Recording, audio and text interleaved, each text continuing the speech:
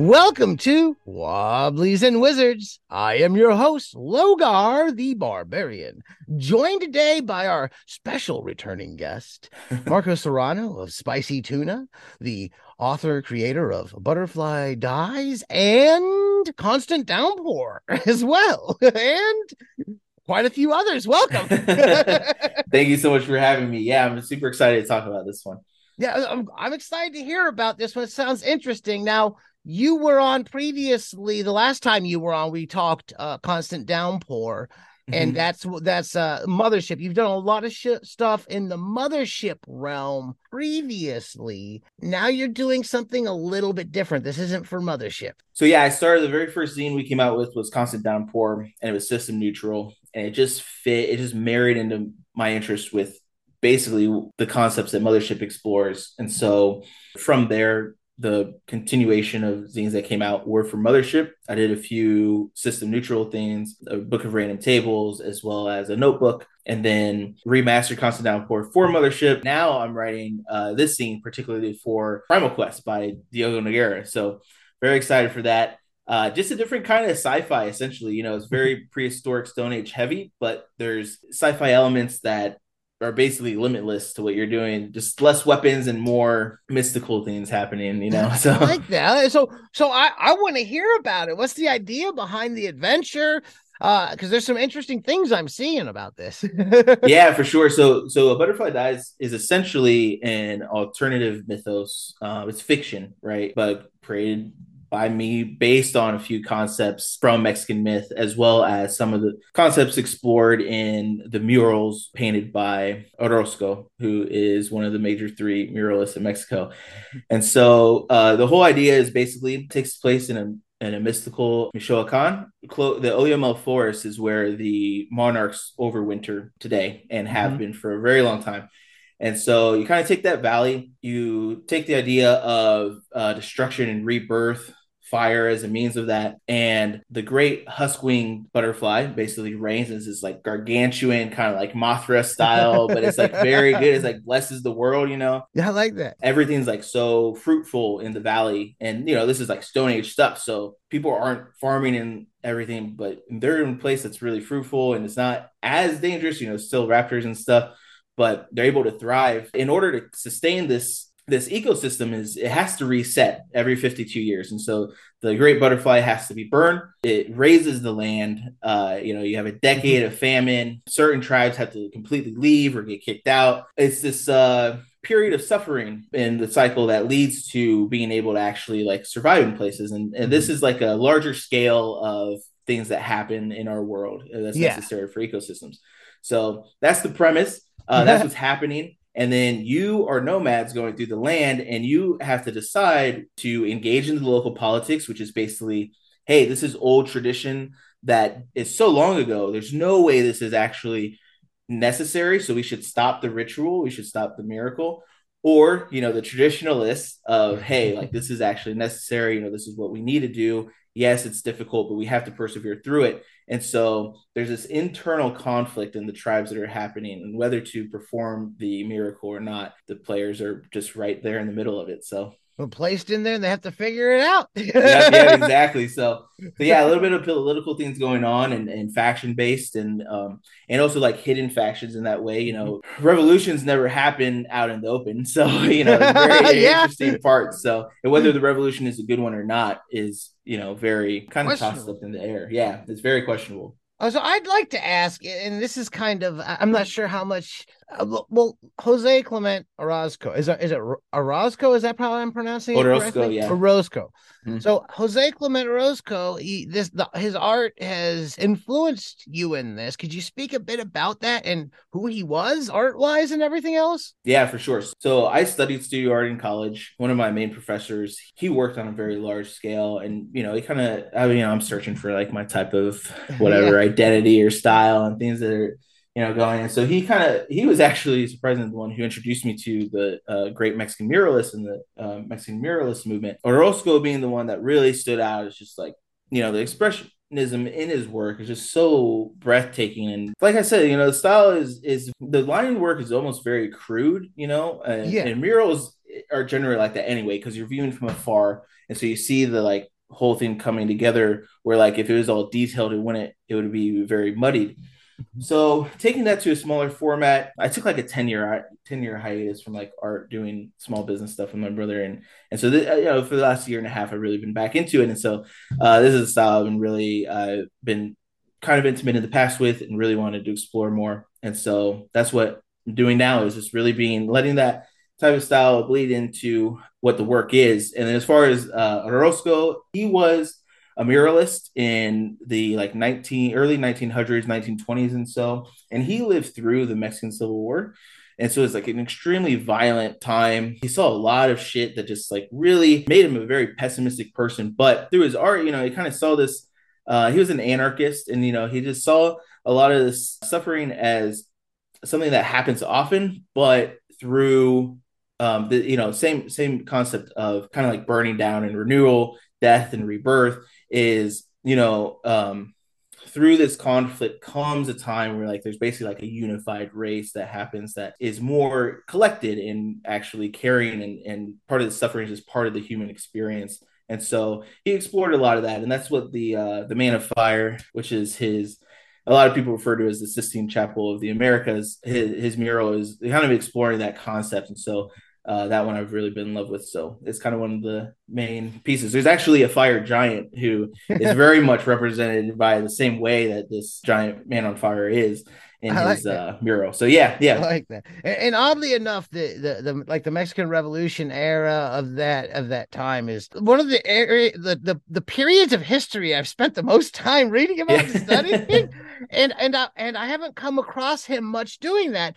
And there's a lot of fascinating stuff and fascinating characters that came out of that in history that were just astonishing. But anyhow, that's a side note. I want to talk about Primal Quest a little bit. Yeah, for sure. Because this is for, not like we said, you've done the previous things I have of yours are all for Mothership, but this is for Primal Quest. I have Primal Quest, but I haven't picked up any of the much for expansions or adventures for them. This is done by Diogo Nogueira, who is probably going to be on here. We just recorded yesterday. I'm sure the episode is going to drop in the next week or two, sooner than later. Yeah. And he actually talked about this project when we spoke. So let's talk a little bit about the system you're making this for and how it fits that. And I'd be curious to know what some of your insights are on that as you're putting this out there for it. Yeah, so I love streamlined mechanics, obviously, but Primal Quest is that. It's a streamlined D6 system. There's a pool system, positive dice, negative dice.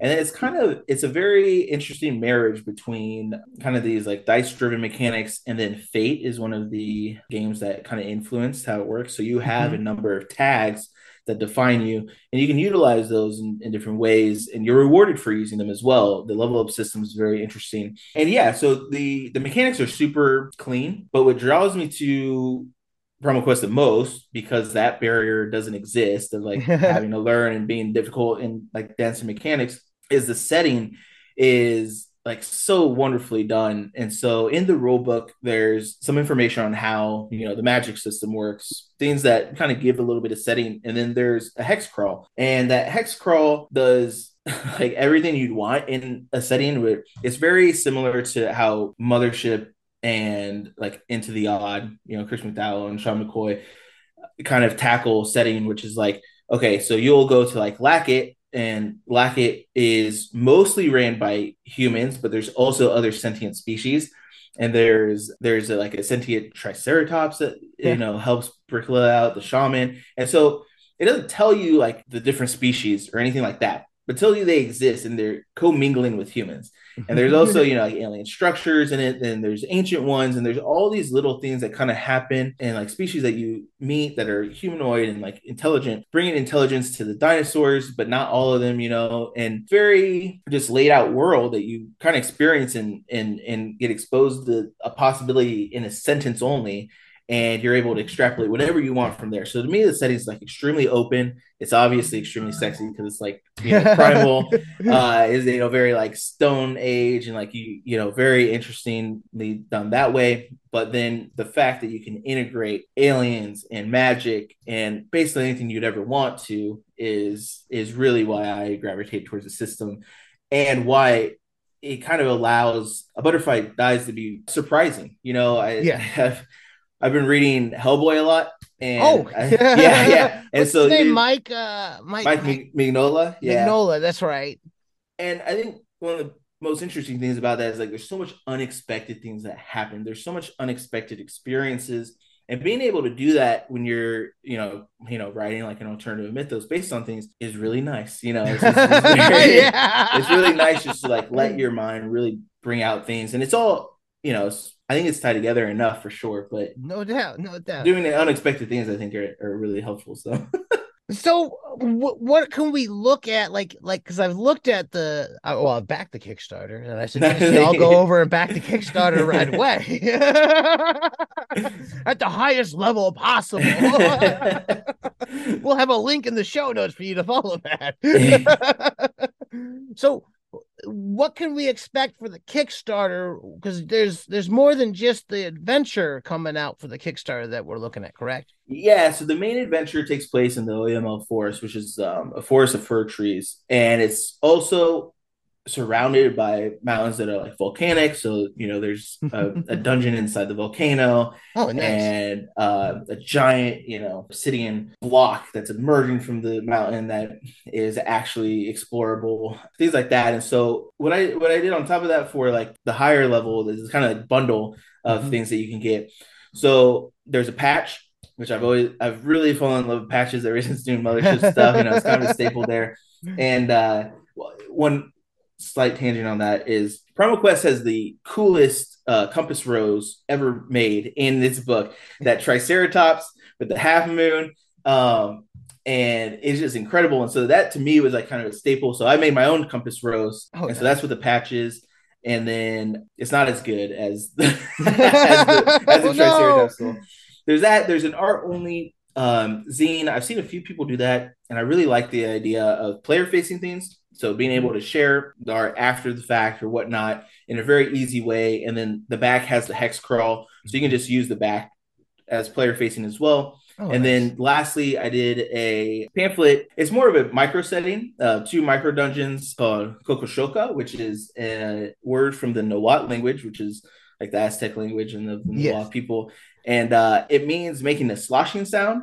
So it's exploring like the Mexican wetlands. And so there's going to be like a crocodile lord, and there's going to be just kind of things that the micro setting is meant to be placed wherever. So currently, a lot of Primal Quest adventures are hex crawls, major hex crawls. And so since you can't get in a spaceship and fly somewhere else, it's like, okay, you have to traverse some sort of land. So in between maybe doing a Butterfly Dies or, the intro adventure, you would put Kokoshoka in there as a place to interact with on your way to another land to do things. So that's the idea. What do you have to tell everybody to get them excited for this?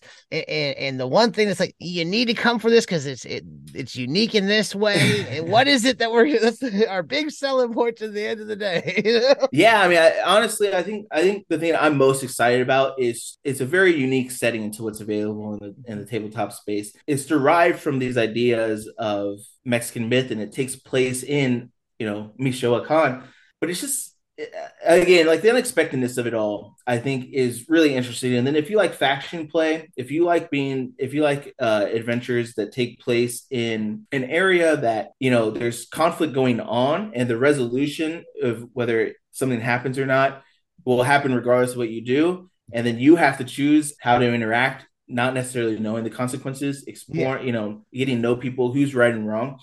And like that to me, I think that's to me is one of my favorite things to do. And so if you like that too, if you want to be introduced to some of these more unique things in the tabletop space, then check out A Butterfly Dies, and I'm super excited to share it. So, well, and I'm excited to check it out. I'm definitely excited to get it, and I'm looking forward to the final zines close out. Could you tell folks where they can find you online, pick up some of the stuff that you got out, etc.? Yeah, for sure. So I'm mostly on at Spicy Tuna RPG, Twitter, Instagram, Facebook, and then Kickstarter is under my personal name, Marco Serrano. But if you just type in a Butterfly Dies Kickstarter, you'll be able to find it. Part of Zemo and ZineQuest. So yeah, that's where to find me. And then the guac at Substack.com is the other place. So that's our newsletter. Excellent. And we'll have links to all that down in the show notes. I want to thank you for coming back on. It's been great getting a chance to talk to you again. Hell yeah, I'm always happy to be on. I'm super excited to share a little more about this in word format. People can actually hear it in audio. And yeah, thank you so much for having me. No doubt. Thank you for coming on. It's been great getting a chance to talk again. Hell yeah. If you've enjoyed what you've heard here today, give us a positive review wherever you're listening. You can find us on Facebook, search Wobblies and Wizards. Wobbliesandwizards.com is our blog. I'm on Twitter and TikTok now at Logar Hale Crom. We're on Patreon. We can use support patreon.com/Wobblies and Wizards. And as always, keep those dice rolling.